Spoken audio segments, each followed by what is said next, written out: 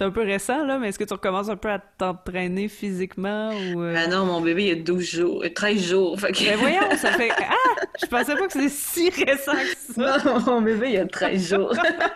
Ben Fait que, voyons donc! je suis encore en convalescence, là, tu sais, je suis encore en Mon train de Dieu, me bouge remettre. pas! C'est ça. Ouais, c'était vraiment très récent. Lutte et maternité, c'est un sujet que j'avais envie d'aborder. Ça tombe bien parce que j'ai eu la chance de le faire avec la talentueuse Meave O'Farrell. Salut, je m'appelle Tania Beaumont, je suis animatrice et chroniqueuse culturelle et j'aime la lutte. Bienvenue au 9e épisode du podcast La troisième corde. Hey, je suis désolée, il n'y avait aucune femme, à part moi, là, dans la première saison. C'est pour ça que je voulais absolument rétablir le tout très rapidement en commençant la deuxième saison avec Meave O'Farrell. Donc oui, on parle de maternité, mais aussi de l'évolution de la lutte féminine, de sa fin de semaine d'essai à la WWE, de ce qu'il faut pour faire un Moonsault de la troisième corde et de son rendez-vous manqué avec Lufisto. Ah, et parce que ça pourrait vous servir... Un spot show, c'est un spectacle qui est présenté en dehors de la saison régulière et l'issue des matchs n'a pas d'impact sur l'histoire en cours. Ça revient quelquefois dans le podcast. Mais juste avant, je tiens à vous dire que cet épisode est présenté par Slam Disc. Inscrivez-vous au Patreon de Rouge Pompier pour avoir un accès privilégié à du contenu exclusif au patreon.com/Rouge Pompier. Ces temps-ci, c'est pas facile pour la lutte, mais c'est pas facile non plus pour les musiciens. Question niaiseuse de comment on prononce Meave?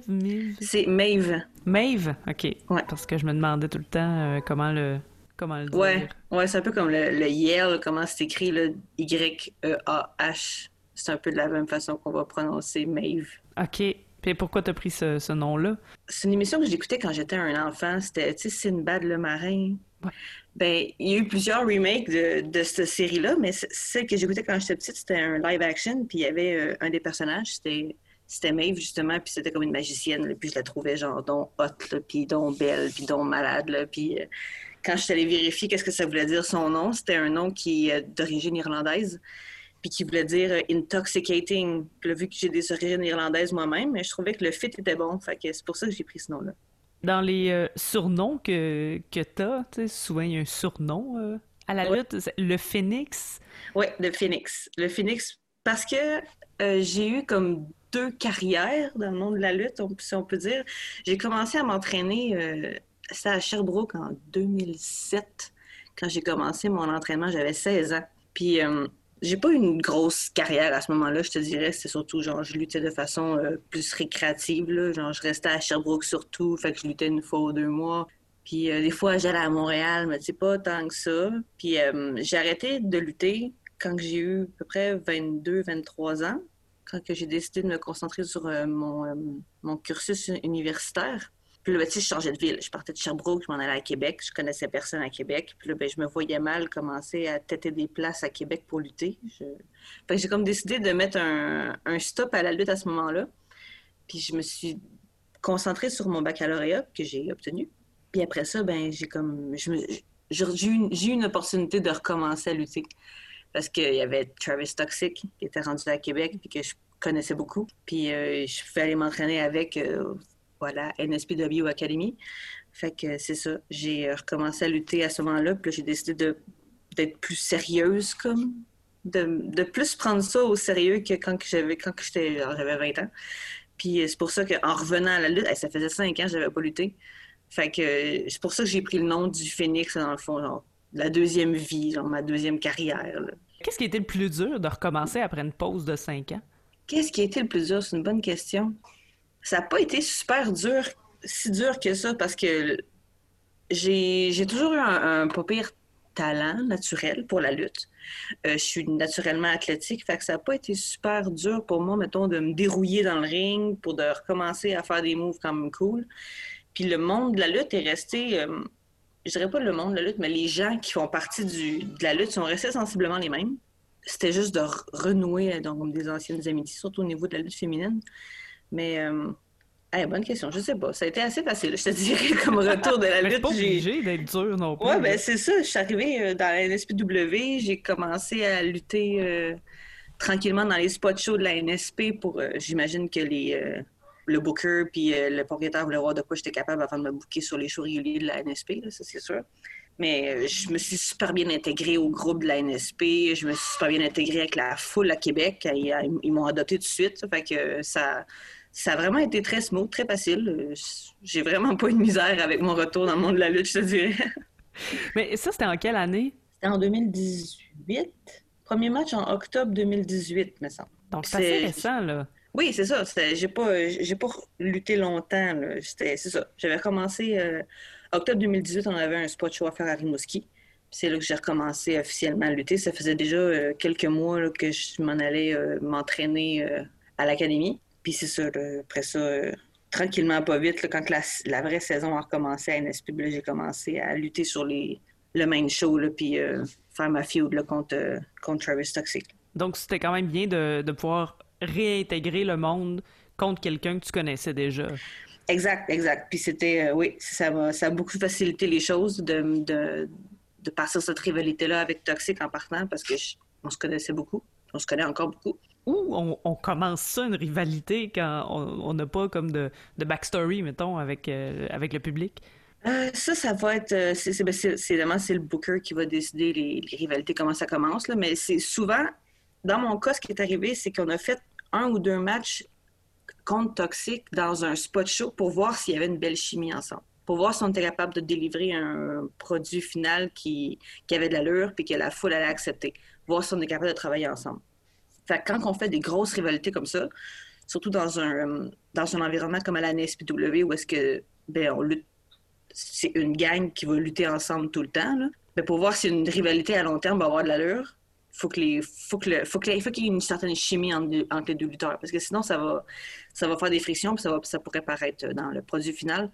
Fait que j'imagine que les bookers, ce qu'il va faire, c'est qu'il va les booker, ces deux personnes-là, une contre l'autre, dans des spots shows pour voir s'ils sont capables de faire de quoi qui ont d'allure, puis de voir s'ils ont une belle chimie ensemble dans le ring. Fait que j'imagine que c'est ça qui s'est passé avec moi, parce que j'ai eu 1 ou 2 matchs contre Toxic dans des spots shows, puis après ça, on partait de notre rivalité pour vrai là, à la NSP. C'était quoi l'enjeu de la rivalité? Il y a eu on a tourné autour de la ceinture par équipe un petit bout de temps. Untouchable était champion par équipe, en Toxic, puis Angel était champion par équipe, puis après ça... j'ai commencé à me mettre le nez là-dedans là, avec Thomas Dubois. Puis quand on est arrivé au gros show 2019, là, Golden Opportunity, mais là, on est arrivé comme équipe surprise dans le gros match de la finale, qui était un match pour les ceintures par équipe. Là, il y avait, on était 4 équipes, là, on était 8 dans le ring, là, c'était drôle. Fait qu'on est arrivé comme une équipe surprise, un cheveu sa soupe, là, puis on avait déjà lutté 1 ou 2 fois ensemble, Thomas Dubois puis moi, contre Untouchables. Puis quand on est arrivé là, à Golden, on a fait un gros impact. Là. La foule était bien contente. Là, puis on a remporté les ceintures par équipe. On les a pris à Untouchables. Puis c'était pas mal ça qui était autour. Puis, mais après ça, notre rivalité à Toxic et moi, elle a continué. C'est comme si on s'était tellement butt-head les deux un contre l'autre que là, on était rendu qu'on s'en voulait à mort, puis on voulait juste genre, avoir un match un contre l'autre pour vous prouver c'était qui le meilleur. Un match qui est arrivé au mois d'octobre 2019 quand on s'est pogné un contre l'autre au diamant. On était le pre-main event, le match juste avant la finale, puis on a donné, je pense, une très, très belle performance, puis j'ai remporté le match, fait que j'ai comme un peu remporté la rivalité, mais ça s'est quand même bien terminé entre Toxic puis Meave, dans le sens qu'ils ont comme fait la paix après, là, fait que... Okay. Non, c'était une très, très belle rivalité. Probablement la meilleure rivalité que j'ai eue dans toutes mes 2 carrières, je te dirais. Je sais que Falco aime pas le mot carrière, là. Je l'avais entendu dans son entrevue. C'est pas grave, moi je l'utilise tout le temps. Peu importe qui je pense. Mais j'ai l'impression que dans cette deuxième portion de carrière, je te disais tantôt, c'est assez récent. J'ai l'impression qu'il s'est passé beaucoup de choses dans cette courte période-là, quand même. Oui. Pour moi, j'ai trouvé qu'il s'est passé beaucoup de choses parce que je luttais beaucoup plus souvent qu'avant. Fait que les opportunités qu'il se passe des trucs qui sont juste plus grandes. Avant, je luttais 1 fois ou 2 mois. Ouais, ça c'est occasionnel, c'est pour le mieux. Là. Fait que là, à cette heure, je luttais... quand je suis revenue, je commençais à lutter des fois 2 fois dans la fin de semaine. Je luttais 5-6 fois par mois, des fois dans les plus gros mois, disons. Là. Je luttais dans tous les spots shows de la NSP, toutes les shows de la NSP. Je luttais à Battle War. J'allais faire des fois d'autres shows comme Femme Fatale. Fait que ouais, c'est passé pas mal plus de trucs parce que la NSP, c'est stédé à tous les mois, plus les spots shows. Fait qu'il y a comme plus de place là, pour faire des histoires là, puis que ça tienne la route. Puis tu t'es fait inviter quand même aussi dans d'autres promotions. Dans d'autres fédérations, places, c'est ça. Fait que là, j'ai fait des matchs avec d'autres personnes là, contre qui j'aurais peut-être pas lutté à NSP. Là. Ah, t'as entendu le bébé? Oui, c'est ça. C'était parfait dans le silence. Mais t'es allé lutter, entre autres, à Shawinigan, à la FCL. Oui. Où là, t'as été la première championne. Est-ce que tu l'es encore, vu que tout est arrêté un peu? Non, c'est depuis le mois de décembre 2019, c'est Azael qui est la nouvelle championne de la FCL. Mais oui, j'ai eu l'honneur d'être la première championne féminine de ce fait-là. Une fédération qui existe depuis une trentaine d'années. Hein. Ça fait quand même longtemps, puis il n'y avait jamais eu de ceinture féminine. Puis là, ben, je trouvais... j'étais honorée, je te dirais qu'après 30 ans, il y a une ceinture féminine qui voit le jour, puis que ce soit moi la première à la tenir. Ça a quand même été un beau moment. Quand j'ai vu ça, je me demandais, tu sais, comment on explique ça qu'il n'y avait pas encore de ceinture féminine dans une fédération qui a 30 ans d'existence. Mais là, je me suis dit, y en a-tu tant que ça, des titres féminins au Québec? Il y en a dans la plupart des fédérations, je te dirais. Mais de plus en plus, je te dirais que les filles sont capables d'aller chercher les belts qui, à la base, étaient réservés pour les hommes. Fait que probablement qu'il y a des promoteurs qui se rendent compte que c'est putain nécessaire d'avoir une belt féminine.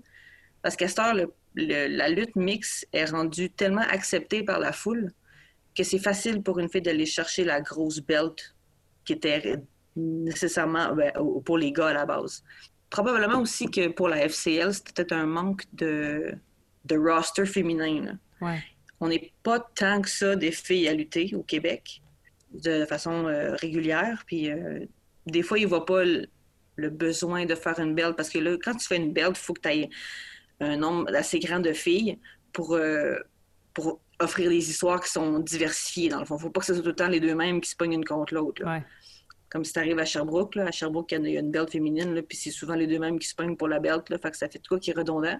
Tant qu'à y être, t'en mets pas de belt, puis tu fais juste offrir des matchs féminins, là, c'est correct aussi. Là. Toi, donc, match mix ou match féminin, ça n'a pas d'importance. Est-ce qu'on a tendance à te placer plus dans une case que dans l'autre? Oui, on a tendance à me placer définitivement dans des matchs contre des gars. Définitivement. On est capable de sortir des bons produits avec des gars, fait que j'imagine... J'ai comme... comment je pourrais dire? Je pense que j'ai une réputation d'être capable de lutter contre des gars faciles.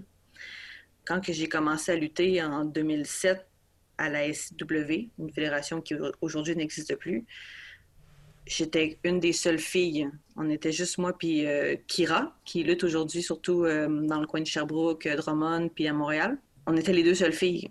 Fait qu'on s'est tellement pogné souvent contre des gars. J'ai appris à lutter contre des gars. Mon premier match, c'était contre des gars quasiment. Fait que chez moi, c'est juste naturel de lutter contre un gars. Là. J'ai deux grands frères aussi. Fait qu'à quel point je me suis pognée contre des gars aussi dans ma vie, je veux dire. Fait que j'ai l'impression que j'ai une aisance naturelle à me pogner contre des gars. Puis on est tellement capable de sortir des bons produits que je suis capable d'en prendre aussi niveau me faire barouetter. Là. J'ai fait un match, deux matchs en particulier à Battle War. Un contre Mathieu Saint-Jacques, puis l'autre contre Channing Decker, où je me suis fait varloper sur un moyen temps. Là. Toxic est en haut, puis il disait que c'était quasiment malaisant, là, mais je suis capable de prendre. Puis il y avait Kevin Blanchard aussi qui était là. Il dit, j'en reviens pas à quel point tu te fais barouetter, puis tu reviens, genre, t'es tout le temps là la semaine d'après pour lutter, genre. Il dit, t'es incroyable. Là. Fait que je pense que j'aime beaucoup me battre contre les gars. Là. J'aime beaucoup le produit que ça donne, puis... évidemment, c'est sûr qu'il y en a des plus roughs que d'autres, là, mais à la base, c'est pas si pire que ça. Là. Mais ça doit être un avantage, ça, aux yeux de la foule, pour toi. Oui. Attirer la sympathie du public. Là. Exactement, parce que je suis pas grosse. Je fais 5 pieds 4, je fais 130 livres, puis je me pogne contre Mathieu Saint-Jacques, là, qui est pas bien grand, mais qui est pas mal plus, c'est ça, qui est pas mal plus lourd que moi. Fait que là, je suis capable facilement d'aller me chercher du capital sympathie, puis c'est comme ça que je l'ai avec la foule un petit peu, mais ils me voient que je suis capable d'en prendre, que je gagne le match, puis que je fais des acrobaties qui sont des fois assez impressionnantes. Fait que c'est ça, genre, ma clé là, avec le public. Là. Mais justement, le public a l'air à t'aimer. Je pense que ça a été peut-être un coup de cœur assez rapide avec la foule, en général. Oui, partout où je m'en vais, je suis tout le temps face ce temps-ci. Fait que je suis une babyface, fait que je m'en vais chercher la sympathie de la foule. Puis on se le cachera pas, là, quand j'étais un petit peu easy on the eye, là, fait que quand que je m'en vais lutter, j'ai mon, genre, je suis cute, je suis petite, je me pogne contre des gars, j'ai pas peur de faire des Moonsault de la troisième corde, là, fait que j'ai l'impression que c'est peut-être le genre de lutteuse que la foule aime voir aussi. Ouais. Il y en a pas beaucoup des filles qui font des Moonsault de la troisième corde au Québec, là. Fait que ça, c'est un avantage. Ah, définitivement. Et toi, est-ce que c'était naturel de faire le Moonsault, par exemple, la première fois que tu l'as fait, là? Est-ce que c'est comme, ben, je vais faire ça, évidemment? Ah, je l'ai pratiqué. Ouais. Ah oui, j'avais sur, à l'académie sur un crash mat, puis je l'ai fait plusieurs fois, là, juste sur le crash mat, puis après ça, à mettre quelqu'un en dessous sur le crash mat pour voir si j'étais capable de l'ender comme du monde. Mais oui, c'est quelque chose que je voulais faire depuis longtemps, parce que quand que j'étais adolescente, ma lutteuse préférée, c'était Lita. Puis Lita, elle faisait un moonsault de la troisième corde. Fait que c'est ça qui m'a donné le goût d'en faire. Puis même avant que la pandémie arrive, puis que j'arrête de lutter pour la grossesse puis tout, j'étais en train de pratiquer à faire un move encore plus impressionnant à la troisième corde. OK. Mais j'ai jamais réussi à l'ender dans un show. Fait que là, il faut que je pratique à le faire bien comme du monde là, avant de faire ça live. Mais oui, le Moonsault, c'était quelque chose qui me tenait à cœur puis que je voulais faire là, depuis longtemps. Là. Puis j'avais jamais vraiment eu le guts avant de l'essayer. Puis là, ben, j'ai comme eu les encouragements que ça me prenait, genre à l'académie, genre pour me forcer à passer par-dessus la petite peur là, de faire un backflip de la troisième corde. Puis là, ben... Mais c'est impressionnant, mais ça nécessite beaucoup de travail en arrière, là. Oui, c'est ça. Il y a du monde qui l'ont plus facilement que d'autres. Moi, ça m'a pris un petit peu de travail avant de l'avoir comme du monde, là, mais une fois que tu l'as comme du monde, c'est un bon mot à avoir dans ton répertoire. C'était quoi qui bloquait, disons? Là? Qu'est-ce qui était le plus dur? C'est juste la peur de faire un backflip de la troisième corde. Ouais. Tu sais pas où tu t'en vas, là. Exactement. Tu pars un petit peu, le stock, où est-ce que tu t'en vas, c'est en arrière. Je vais-tu, genre, mal atterrir sur mon adversaire, ce genre de choses-là. Mais une fois que tu le fais une fois, le moonsault, tu es capable de le refaire plein de fois. C'est juste, la première fois, il faut que tu passes à travers ce barrage-là de faire un backflip, la troisième corde. Mais parce qu'il y a toi, il y a ton atterrissage, mais c'est ça, c'est l'autre personne aussi, là. Il y a Exactement. comme deux enjeux. Exactement. Faut pas que t'atterrisses tout croche sur ton adversaire. Puis ça, c'est un peu stressant parce que c'est presque uniquement dans tes mains. Faut que tu le positionnes toi-même parce que c'est toi qui sais où t'atterris. Donc, tu dois positionner ton adversaire sur le ring au bon endroit. Puis après ça, il faut que tu fasses le saut de la bonne façon. Évidemment, il y a un petit peu qui revient dans les mains de l'adversaire qui est en dessous. Des fois, il peut se tasser pour essayer de mieux l'attraper, mais le gros de la job, évidemment, c'est toi qu'il faut qu'il la fasse. Là. Fait que c'est moi qui sais comment je lande mon moonsault. C'est moi qui dois placer la personne au bon endroit, au milieu du ring. Puis après ça, je peux faire le move. C'est faire un backflip, on l'a dit, là, de la troisième corde. Est-ce que... quand tu étais plus jeune, tu étais attiré par ce genre de, je veux dire, acrobatie-là? Parce que ça en est, finalement?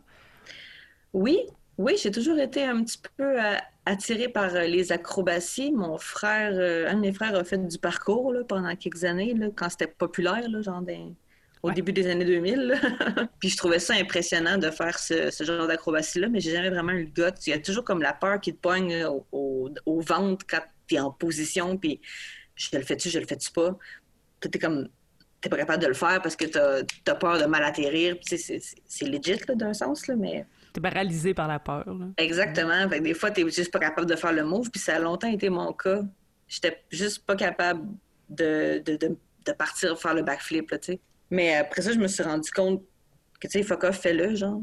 Tu pars déjà d'une bonne hauteur quand t'es sur la troisième corde, là, fait que t'as juste à tourner comme du monde, puis tu te feras pas mal. Puis il y avait le crash mat, ce qu'il n'y avait pas nécessairement quand que je luttais à SCW. Il y avait pas vraiment de gros matelas sur lequel on pouvait pratiquer des mouvements de la troisième corde. Il fallait que tu l'ailles du premier coup, quasiment. Fait que là, j'étais bien contente là, à l'académie d'avoir la possibilité d'avoir un crash mat puis de pratiquer ça de façon sécuritaire là, avant de pouvoir le faire pour vrai. T'avais quand même un peu dans ton entourage, tu sais, des incitations à aller vers ça. Mais j'ai lu, toi, que t'avais commencé par faire du théâtre quand t'étais jeune. Oui. Qui est quand même proche de la lutte aussi. À quel moment t'as compris que la lutte, ça répondait plus à ton besoin créatif que le théâtre? Ah, bonne question. J'ai commencé à faire du théâtre au secondaire. C'est justement Kira qui m'avait montré ça. Elle avait fait en secondaire 1. Puis quand j'ai commencé en secondaire 2, on a commencé à m'en faire ensemble. Puis on a fait jusqu'à la fin de notre secondaire. Je trouvais ça vraiment, vraiment, vraiment cool. Mais tu sais, j'ai toujours été une personne qui était plus active, plus de front, plus j'ai envie de plus bouger que juste se promener sur une scène puis dire mes lignes. Fait que quand j'ai été à mon premier show de lutte, ever, c'était en 2005, je pense, c'est mon frère l'autre frère, qui luttait pour la SCW. Puis là, ils avaient fait leur premier show de lutte là, de la SC. Fait que là, j'étais allée voir le produit, évidemment, parce que mon frère était dedans. Je connaissais déjà la lutte parce que j'avais déjà vu ça à la télévision puis tout, mais c'est quand j'ai vu ça live que le déclic s'est fait vraiment. Parce que oui, j'ai écouté de la lutte quand que j'étais petite puis quand que j'étais adolescente, mais tu sais, j'avais jamais vraiment pensé à faire ça de moi-même. C'est plus un show que je regardais à la télé, là, comme n'importe quoi. Mais quand j'ai vu ça live et que j'ai vu mon frère le faire, j'ai réalisé que c'était une possibilité, tu sais. J'avais une opportunité pour en faire pour vrai, puis je me suis rendu compte que c'était du théâtre. Parce qu'il donne un show, mais qu'il se tape dessus. Puis je trouvais ça tellement, tellement hot comme dimension d'ajouter au théâtre, que c'est la simulation de combat, que je me suis dit, ah, il faut que j'essaie ça. Je peux pas ne pas au moins essayer ça. Fait que quand j'ai eu l'âge, ben, je me suis inscrite au cours de la SCW, puis le déclic s'est fait immédiatement. J'ai adoré ça tout de suite, puis je l'avais tout de suite. Fait que j'ai fait genre, pourquoi pas continuer? Oui, c'est ça, parce que t'as quand même une aisance là-dedans. Là. Oui, on parlait du travail tout à l'heure, mais t'as quand même comme une bonne base. Oui, je l'avais quasiment tout de suite. Honnêtement, j'avais pas besoin de repratiquer 20 fois des affaires pour l'avoir. Mais il y a du monde qui sont bons en dessin dans la vie, il y a du monde qui sont bons pour faire d'autres affaires. Là. Puis moi, ça a été la lutte. Ça a tout simplement été ça. Un talent naturel. Exactement. J'ai lu facile pour la lutte, mais disons que c'est une des seules choses dans la vie que je fais comme du monde. Mais revenons à cette deuxième partie de carrière, parce que comme on le disait, il me semble qu'il s'est passé beaucoup de choses, entre autres avec les occasions multiples de lutter. On a parlé aussi de la FCL, mais là, c'est sûr que je veux que tu me parles de tes essais à la WWE, ton essai. Oui. Comment ça se passe, ça? C'est-tu eux autres qui t'appellent, genre « Hi, do you want to come try it? » J'ai reçu un texto de Paul Fair, un des officiels de la WWE. Il doit s'occuper un petit peu de recruter les talents. Là, puis, comment c'est arrivé? Comment je l'ai su déjà? J'ai reçu un mail, me semble. J'ai reçu un mail. Puis là, ben, ça dit genre, t'as été invité à tel try-out qui se passe à telle place, telle place. Puis là, faut que tu remplisses un petit questionnaire sur ta vie, ta santé, là, puis un petit peu tes motivations de travailler pour la WWE. Puis là, ben, tu renvoies ça là-bas, puis là, ben, ils compilent qu'est-ce qu'ils ont, puis après ça, ben, ils t'envoient un billet d'avion, là, puis Okay. ils te disent de te présenter à telle place, là, puis t'arrives à l'aéroport, c'était à Mississauga, nous autres, ben, c'était à Toronto, là. Fait qu'on arrive à Toronto, puis ben, il y a comme une voiture qui t'amène à l'hôtel, genre, puis... mais ouais, c'est un mail, là, qui t'envoie, là. Quand tu le manques pas, là, qui t'écrit WWE, genre, de la personne qui te l'envoie, là. Tu dis demande de remplir tes motivations de travailler pour la WWE. Est-ce que tu avais des motivations de travailler pour la WWE? Parce que toi, tu as quand même un métier. Là, on a parlé de ton bac tout à l'heure. Oui, c'est ça. Ben, c'est une opportunité qui m'avait été présentée. Fait que, tu sais, quand tu as une opportunité comme ça qui t'est présentée, tu la turnes pas down. Tu l'essayes. Fait que oui, j'ai rempli le questionnaire et tout. Tu sais pas vraiment c'est quoi la WWE avant d'avoir mis un petit peu les pieds en place. Avec le try-out que j'ai fait, ça a duré 2 jours, j'ai eu déjà une meilleure idée de à quoi ça ressemblait. C'est quoi le type de personne qui avait envie de recruter, tu sais. C'est quoi le type de travail qu'il faut que tu poutines, genre, quand tu travailles pour la WWE. Puis je me suis rendu compte peut-être que c'est pas le type de promotion pour laquelle j'avais envie de travailler. Fait que oui, tu remplis les conditions, mais après ça, genre, tu as juste à checker, voir si t'aimes le produit, genre. Fait que moi, je me suis rendu compte que peut-être que la WWE, c'était pas pour moi. Ils sont très, très stricts. Ils sont immensément stricts. Puis c'est peut-être pas ça que j'avais envie de faire. Tu sais, mettons, j'ai plus 22 ans non plus, là. Je suis plus en train de me chercher, genre, puis tout, là. Ouais. Fait que... Non, j'aime la vie que j'ai à Québec, là, puis ce que je fais, là, fait que j'avais pas vraiment envie de tout sacrer ça là pour aller vivre en Floride, là, puis... Ouais, parce que c'est beaucoup de sacrifices, là. Énormément. Puis si t'es pas sûr de pogner, là, même si tu t'en vas lutter pour la WWE, t'es pas nécessairement la prochaine Becky Lynch, là, tu sais. Ouais. Puis comment c'était sur place? Ça restait quand même une belle expérience, je pense, une belle fin de semaine. C'était une très, très belle expérience. J'ai appris plein de choses. J'ai vu des visages connus, mais c'était excessivement éprouvant. J'étais peut-être pas dans la meilleure forme physique de ma vie quand j'étais allée là. Fait que ça a été très, très dur. Mais c'était des drills. C'était quasiment l'armée, là. C'était quasiment des drills d'armée. Ah, ouais. OK. Ah, c'était incroyable, là, comment que... C'était l'armée. C'était des drills d'armée, quasiment. Puis après ça, le premier jour, c'était beaucoup, beaucoup des drills. Fait que, tu sais, on court d'un corde, on bump comme des fous, on roule comme des fous. Puis après ça, on fait comme des stations des stations, comment on va dire ça, d'exercice physique en bas du ring où est-ce qu'on se passait un gros sac de sable, là, puis ce genre de choses-là. Là, OK, puis, genre une espèce de crossfit de lutte. ouais, c'est un petit peu comme ça. Fait que puis le deuxième jour, on avait une promo à faire d'1 minute le matin. Puis après ça, on pratiquait des matchs. Ils nous avaient mis en paire la veille. Puis là, ben, on allait faire un match devant eux, genre. Puis la promo, on avait 1 minute pour dire ce qu'on voulait. Il disait la meilleure façon d'apprendre à vous connaître, c'est de vous laisser carte blanche sur le sujet de votre promo. Fait que vous arrivez, vous avez 1 minute, vous dites ce que vous voulez. Puis après ça, ben, t'essaies de faire le mieux que tu peux, tu sais. Il me semble que c'est un exercice assez difficile. Tu sais, Oui. tu sais pas à qui tu t'adresses, tu sais pas pourquoi, tu sais pas... Exactement, t'as ton vraiment carte contexte. blanche. T'essaies juste de capter leur attention en leur parlant de quelque chose qu'ils n'ont pas nécessairement l'habitude C'est d'entendre ça, se démarquer. dans les promos.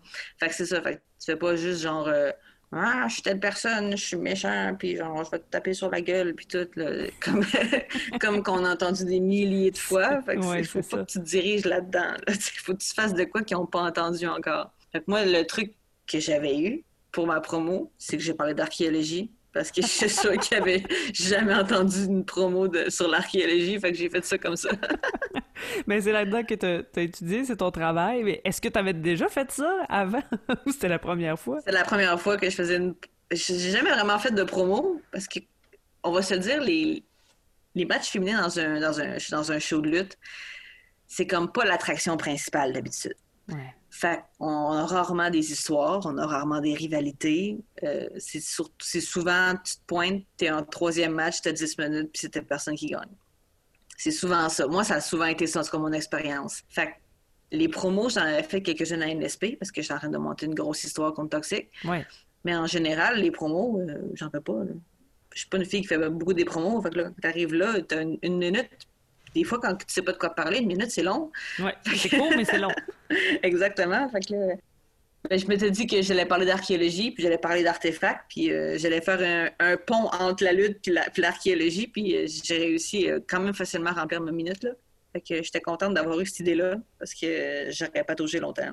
Ben, c'est sûr, faire une promo comme ça sur ben, tout et rien en même temps, là. Ouais, c'est ça. Ouais, je me suis rendu compte qu'il y en a qui ont... on était quoi, une quarantaine de prospects là, à se rendre là.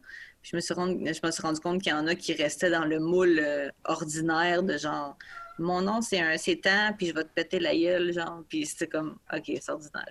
Ouais, ben c'est surprenant, puis pas, tu sais, parce qu'il y a quand même, comme on dit ça, beaucoup d'appelés, peu d'élus, là. Ouais, c'est ça, exactement. Puis surtout, souvent, les promos dans les fédérations sont assez scriptés. Je me suis rendu compte de ça quand j'ai commencé à faire des promos à NSP. Hein. Quand tu fais une promo, tu vas dire ça, genre, puis faut que tu te démerdes avec ça. Tu rends ça fluide, tu rends ça crédible. Mais en général, tu as quasiment toutes les répliques de dit, là. Sauf quelques exceptions. Là. Je te parlerai de Marco, là, qui n'a pas besoin vraiment qu'on lui dise quoi dire là, quand il fait des promos. Là. Je pense pas que ça passe si tu lui dis quoi dire, de toute façon. Non, c'est ça. Pour terminer sur le tryout, qui était là? Ben, je sais des lutteurs, là, mais quel genre de personnes se retrouvent dans un tryout? C'était du monde qui venait de partout du Canada. Fait que je les connaissais pas tant. Quelques personnes que je connaissais parce que j'avais déjà soit partagé le ring avec ou que j'avais vu dans un backstage, mais en général, c'était quasiment tout du monde que je connaissais pas. Il y en a qui venaient de Colombie-Britannique, des prairies, il y en a une qui venait des Maritimes. La plupart venaient de la région d'Ontario, là, puis ce genre de choses, parce qu'évidemment, le bassin des lutteurs est plus grand. Ouais. Fait que C'était à Toronto. c'était à Toronto, évidemment. Puis on était 4, je pense, Québécois. Surtout du monde de Montréal, que je connais pas tant. OK. Maintenant, il y avait un peu de toutes sortes de monde. Là. Je veux dire, il y avait des jeunes athlétiques, il y avait Max Lemire qui était là. Ça, c'est comme un gros un gros Un homme fort. bodybuilder, c'est ça, c'est un homme fort. Ancien homme fort. Ancien homme fort. Fait que j'imagine qu'ils vont essayer de checker un petit peu tous les types de lutteurs avec des backgrounds différents pour essayer de voir s'ils sont un good fit pour ce qu'ils veulent offrir comme produit. Parce qu'on sait que la E, ils vont chercher quand même des gens d'un petit peu tous les horizons, là, des anciens footballeurs, des anciens du UFC. C'est pas tout du monde du réseau de lutte, de la scène indépendante qui s'en vont faire des tryouts à WWE. Genre. Fait que j'imagine que les trainees qu'il y avait au tryout, ça représentait un peu ça. Le désir de la WWE d'aller chercher un petit peu tous les types de lutteurs qu'il y a. Est-ce que c'est dangereux de repartir de là avec, même si tu sais qu'on n'est pas rappelé, un peu avec un ego ou tête enflée en disant « Hey, la WWE pense que j'ai un potentiel pour être dans leur ligue, tu sais. » Je sais pas tant parce que j'ai des personnes que je sais qui sont allées voir, qui sont allées à ce tryout-là puis qui ont fait d'autres tryouts. Je les ai pas nécessairement vus avec des têtes plus enflées. Honnêtement, la réalité, des fois, le retour à la réalité est quand même dur, là. Je pense que la tête enflée, tu l'as avant d'y aller. Okay. Fait que tu te pètes les bretelles parce que tu as un try-out, genre, puis t'arrives, tu fais le try-out, puis tu sors de là, tu fais « Ouh, OK, c'était plus dur que ce que je pensais, genre. J'ai peut-être pas aussi bien performé que je pensais, genre. » Fait que j'ai l'impression que les gens se pètent les bretelles avant le try-out, puis ils font le try-out, puis là, paf, ils ont la bulle pétée, tu sais. Ouais. J'ai l'impression que c'est plus souvent ça qui arrive. Mais en tout cas, ça reste quand même toute une expérience. Mais tu parlais des promos tout à l'heure, puis tu disais que t'as peu la chance d'en faire parce que vous avez pas d'histoire dans les matchs féminins. Donc, de ce que je comprends, la rivalité avec Toxic, c'était un peu, sans dire une chance, là, parce que c'est pas le bon mot, là, mais tu sais, une belle opportunité, justement, de pouvoir être... écoute, je sais pas comment le dire, mais genre complètement intégré, genre, puis pas être juste, comme tu disais, le troisième match 10 minutes, puis c'est tout, là. Ouais, oui, probablement, mais j'imagine que ça a aussi beaucoup rapport avec le promoteur qu'on a à la NSPW. C'est pas le genre de gars, Mike, c'est pas le genre de gars qui se fout des filles.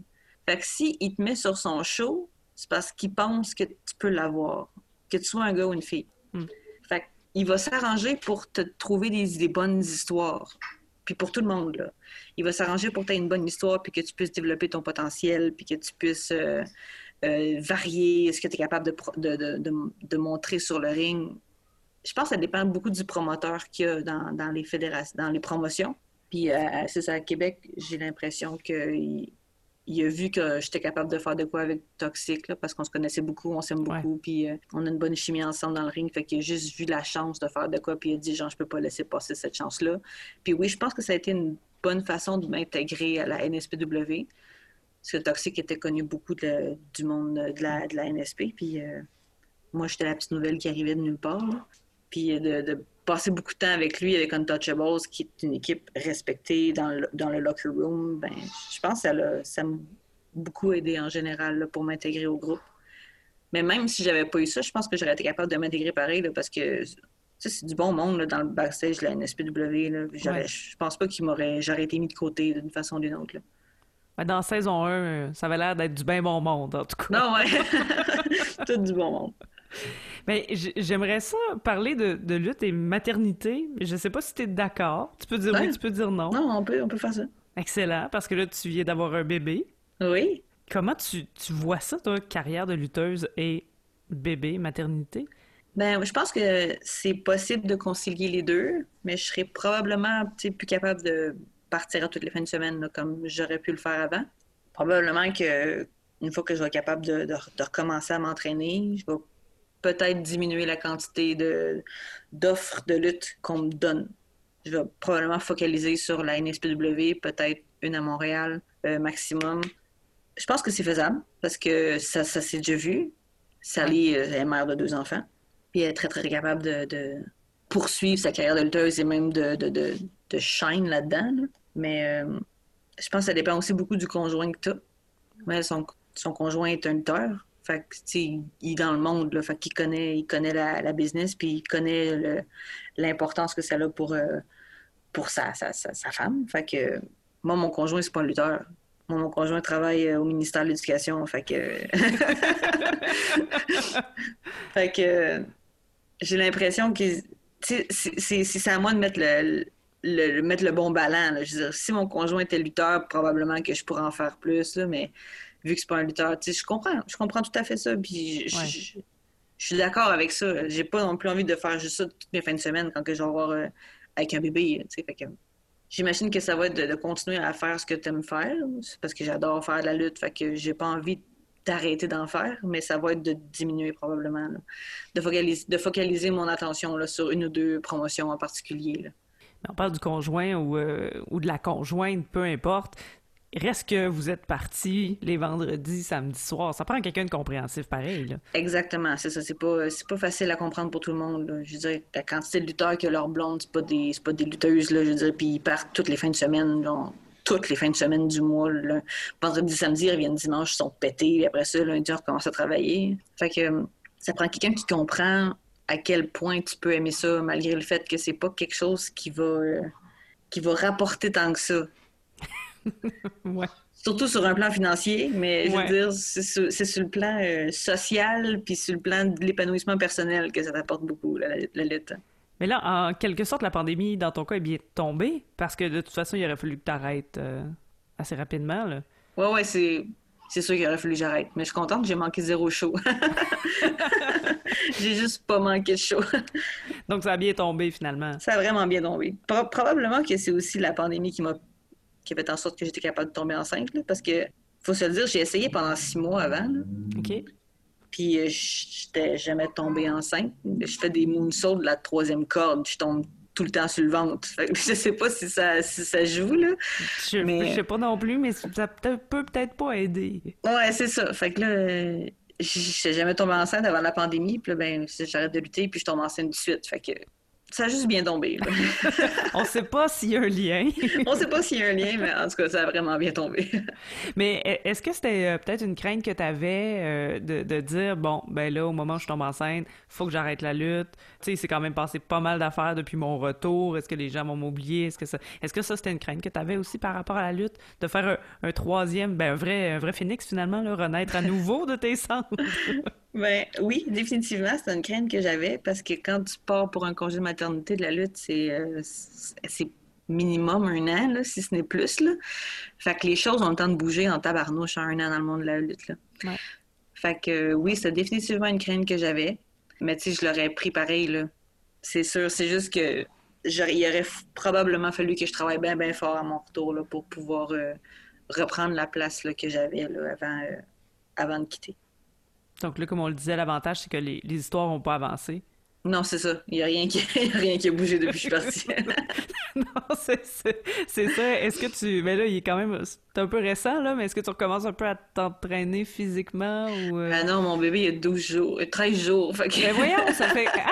Je pensais pas que c'était si récent que ça! Non, mon bébé, il a 13 jours. Mais que, voyons donc! je suis encore en convalescence, là. Tu sais, je suis encore en train de me bouge remettre. pas! C'est ça. Et là, c'est sûr que tout est arrêté, mais c'est quoi pour toi la suite? Comment tu vois le reste de ta carrière dans la lutte? Où tu voudrais te positionner? Ouais, ben je vois ça de façon très casual, je pense. Je vais continuer à en faire. Je vais prendre ça au sérieux. Mais je pense pas plancher là, comme j'aurais pu plancher genre à 20 ans dessus, genre sortir à toutes les fins de semaine, puis aller lutter le plus partout possible. Je pense que je vais voir ça très local. Je vais lutter à Québec, peut-être 1 ou 2 fois par mois. Ben, même pas. J'allais lutter à Montréal probablement là, quand les opportunités vont être vraiment bonnes, là, mais en général, je pense que je vais voir ça de façon très, très locale. Là. Je sais Oui. pas pendant combien d'années encore je vais lutter, là, mais tu sais, je vais prendre ça un petit peu année après année. Là. Je vais voir si ça me tente de continuer, là, parce que c'est quand même tough sur le corps, là. Surtout le type de lutte que je fais à me pogner beaucoup contre des gars. Là. Mais je verrai. Là. J'ai pas de plan clair dans la tête, là, mais je pense que je vais continuer à lutter à Québec là, parce que j'aime vraiment, vraiment lutter à Québec. Là. Mais là, il y a des belles opportunités, puis il y a façon de bien le faire, je pense, à Québec, tu sais. Oui, absolument, absolument. Je pourrais lutter uniquement à Québec, là, puis ça serait correct. Là. Mais c'est sûr que il y a des opportunités à Montréal des fois qui sont nice. Là. J'ai toujours aimé lutter à Battle War. J'aimerais peut-être faire ça une fois de temps en temps. Encore des Battle Wars. Il y a les femmes fatales aussi qui sont tout le temps très cool à faire. Puis ça, c'est encore plus occasionnel. Là. Ça revient aux 3-4 mois, le Battle War. Pas Battle War, mais Femme Fatale. Là. Puis c'est toujours bien le fun à participer à ces shows-là. Là. Fait que... Comment ça se passe? Comment ça se vit? Femme Fatale, ça a changé beaucoup avec le temps. Ça dépendait parce qu'avant, il y avait d'autres promoteurs. Là. C'était Jen Goulet puis Stéphane Bruyère qui s'en occupaient. Puis c'était différent de ce que c'est maintenant. Le produit évolue, évidemment, comme n'importe quel produit évolue. Le produit qui veut aussi s'adapter à son public. Fait qu'avant, je te cacherai pas que Femme Fatale, quand c'était présenté dans la salle de spectacle de Montréal, de la NCW, c'était pas ça qu'ils voulaient donner comme ambiance, mais c'était ce que je ressentais. On aurait dit un show pour des pervers, là.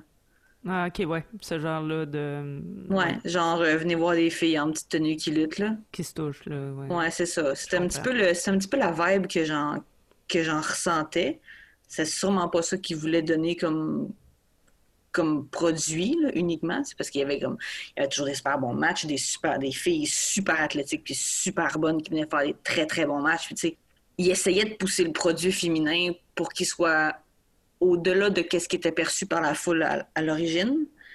Mais dans ce temps-là, c'était un petit peu ça que les hommes venaient voir, là. Ils venaient voir des femmes qui se touchent dans un ring, là. Mais à cette heure, la foule, elle a tellement changé sa vision de la lutte féminine.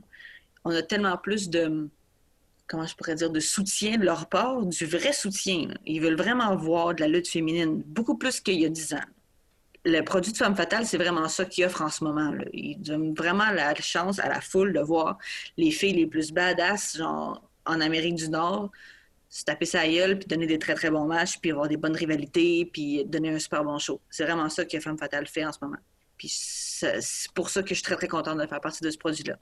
J'ai vraiment vu j'ai vraiment senti une différence immense entre quand je luttais à Femme Fatale il y a 10 ans que quand j'ai lutté à Femme Fatale l'hiver dernier, quand on a lutté à Ottawa. C'était incroyable, la différence. Donc là, t'as comme eu dans ta première partie de carrière, t'as vu le côté sombre, disons. Mm-hmm. Puis là, quand t'es revenu, t'as vu ça. Est-ce que tu savais que ça avait évolué entre les deux ou ça a été comme juste une belle surprise?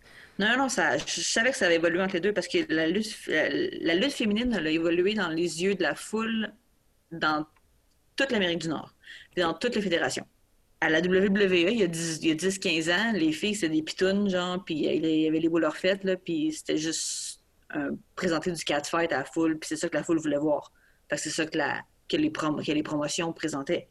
Mais à cette heure, il y a vraiment eu une évolution de la lutte féminine, puis à cette heure, c'est des vrais athlètes. Parce qu'il y a toujours eu des vrais athlètes, là. Il y a 10-15 ans, il y en avait des vrais athlètes, là, puis des filles qui donnaient des matchs incroyables, là. Mais on dirait que c'était pas ce qui pognait le plus, ou du moins, c'était pas présenté dans les promotions qui avaient la plus grande foule. Comme. Ça fait plusieurs années que la lutte féminine est rendue respectée. Puis ça paraît aussi dans pas mal toutes les promotions qui présentent de la lutte féminine. Femme Fatale ne fait pas exception à ça.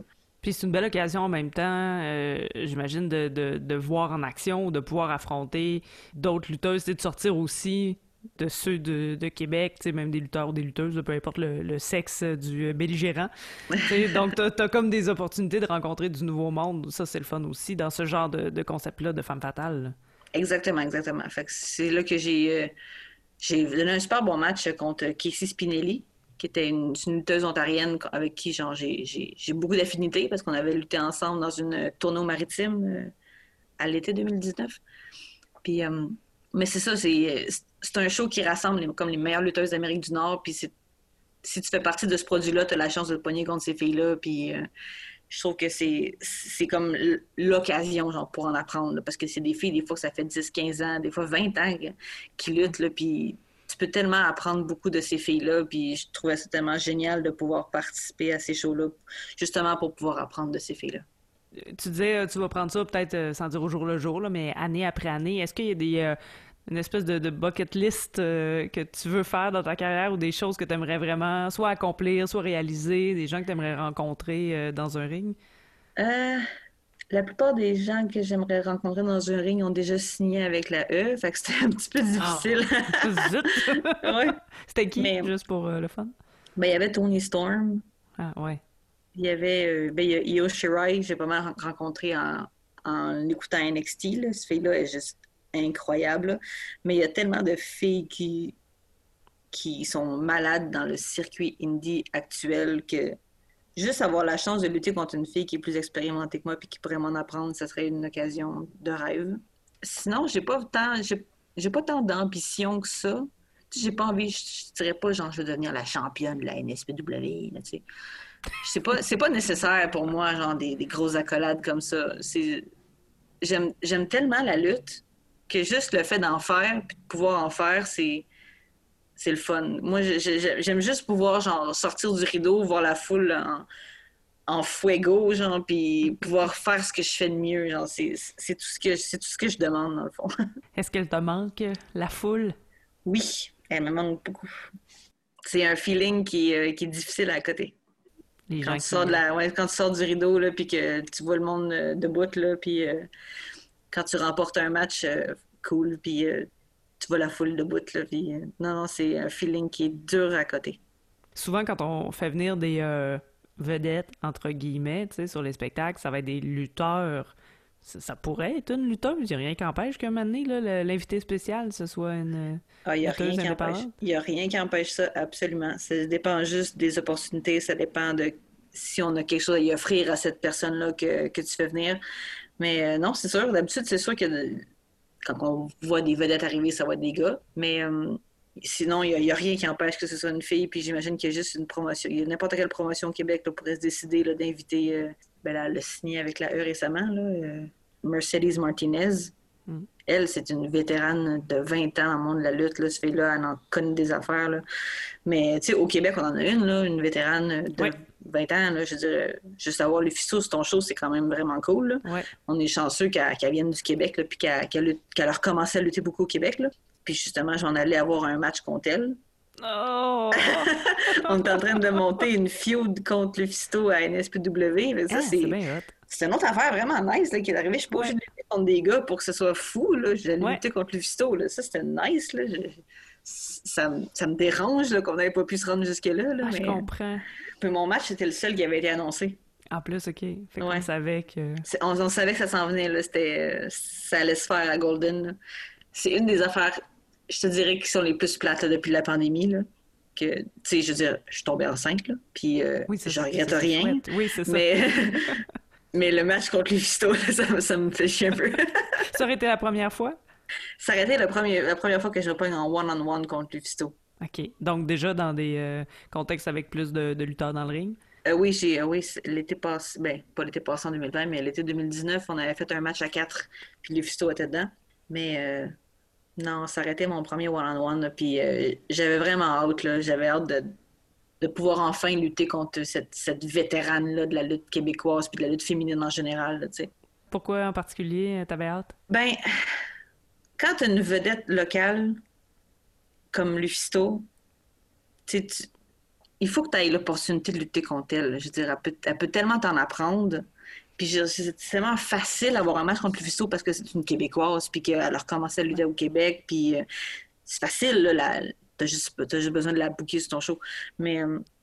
oui, c'est ça. c'est ça. Elle va être là, elle est pas loin. Elle habite pas en Floride, là, tu sais. Là. Mais c'est une fille qui en connaît tellement long. Elle a tellement vécu d'affaires.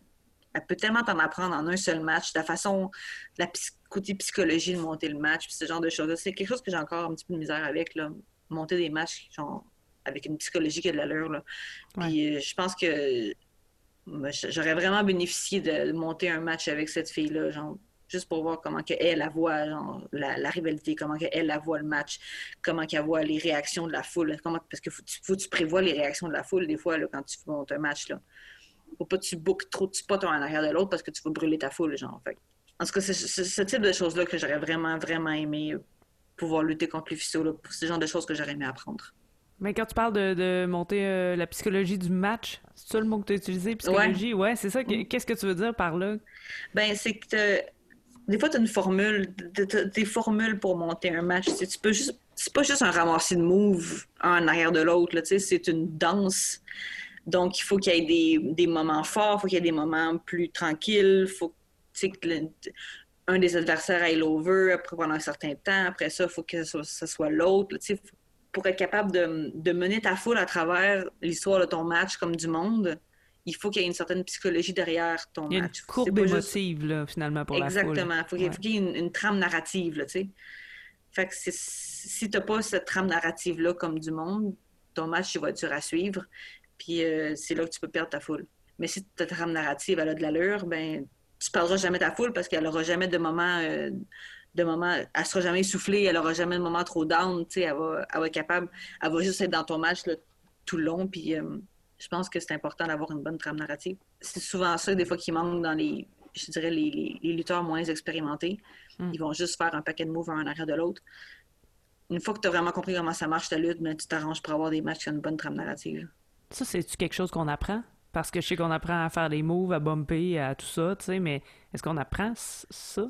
Malheureusement, non. C'est pas le genre de choses. Il n'y aura pas de cours dans ton cursus académique de lutte qui va te montrer comment monter des matchs comme du monde. C'est souvent le type de choses que tu vas apprendre sur le tas. En montant des matchs avec des lutteurs plus expérimentés, surtout. Comme tu aurais pu faire. Avec le fiston. Ouais. Je veux pas tourner le fer dans le plaid, là. Ouais. Non, c'est bien correct. Maeve, merci beaucoup. Ben, merci à toi, c'était vraiment le fun. Puis on a hâte de te retrouver dans le ring. Ouais, merci, j'ai vraiment hâte de retourner dans le ring. Vous venez d'entendre le 9e épisode du balado de la 3e corde avec Meave O'Farrell. Et c'est parti pour une 2e saison. Tous les épisodes de la première saison sont disponibles sur les plateformes d'écoute. Si vous aimez le balado, abonnez-vous à la page Facebook et soutenez financièrement le projet sur la3ème-corde.com. La 3ème corde est un podcast des productions Jamais comme tout le monde, animé et réalisé par moi-même, Tania Beaumont. Le thème musical est une création de Rouge Pompier, enregistré par Franck Joly, assisté de Frédéric Lebel, et le visuel est de François Anger.